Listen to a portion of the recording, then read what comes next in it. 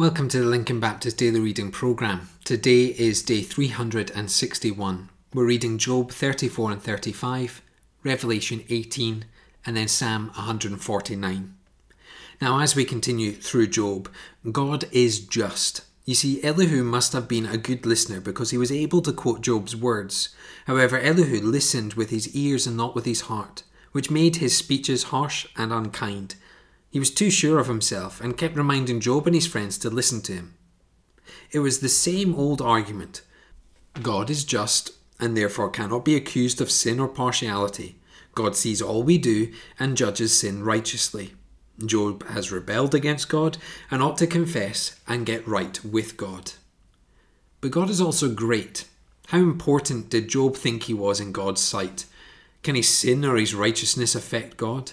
That was only pride on Job's part, but Job was important to God, and so much so that God and Satan had a discussion in heaven about him. The greatness of God does not mean that he is far from us and unconcerned about us. He is great in his love for us. He is great in his mercy. He is great in his kindness. He may not immediately take away your trials, but he can give you a song in the night of the trial. Never doubt the greatness of God. Today we also have Revelation 18. The harlot and the bride are each identified with a city. The harlot with Babylon and the bride with the heavenly Jerusalem. The heavenly city will be the bride's home for eternity, but Babylon will be destroyed by God. The world's economy is going to be ruined.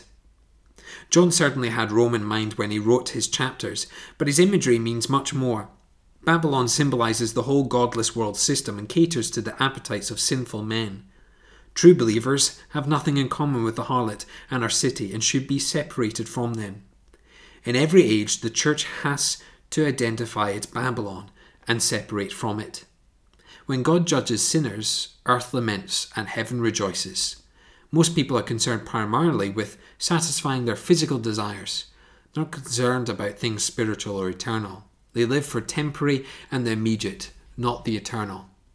That is not true for the believers in Christ. We do not live for the temporary. We live for the eternal. And when we live for the eternal, what we'll find is we tend to make different decisions, thinking more along the lines of God's ultimate plan rather than satisfaction in this short period of time that we live on this earth. We finally go into Psalm 149.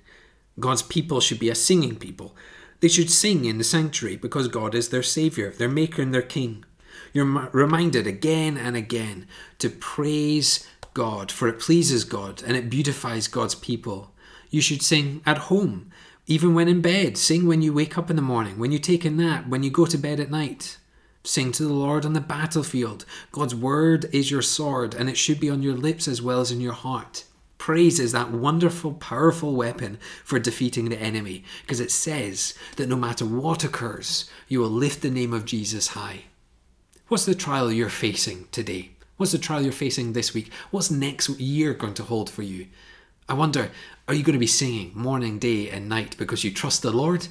Or are you going to be grumpy and downtrodden and downhearted because you're trusting in your own means? I know what I'll be, even if I can't really sing that well. I know I'll be singing the praises of Jesus because he is indeed my Lord and Saviour. Let's pray together. Father, I pray that everyone on this daily devotion that's been reading through your word each day will be singing your praises morning, day and night.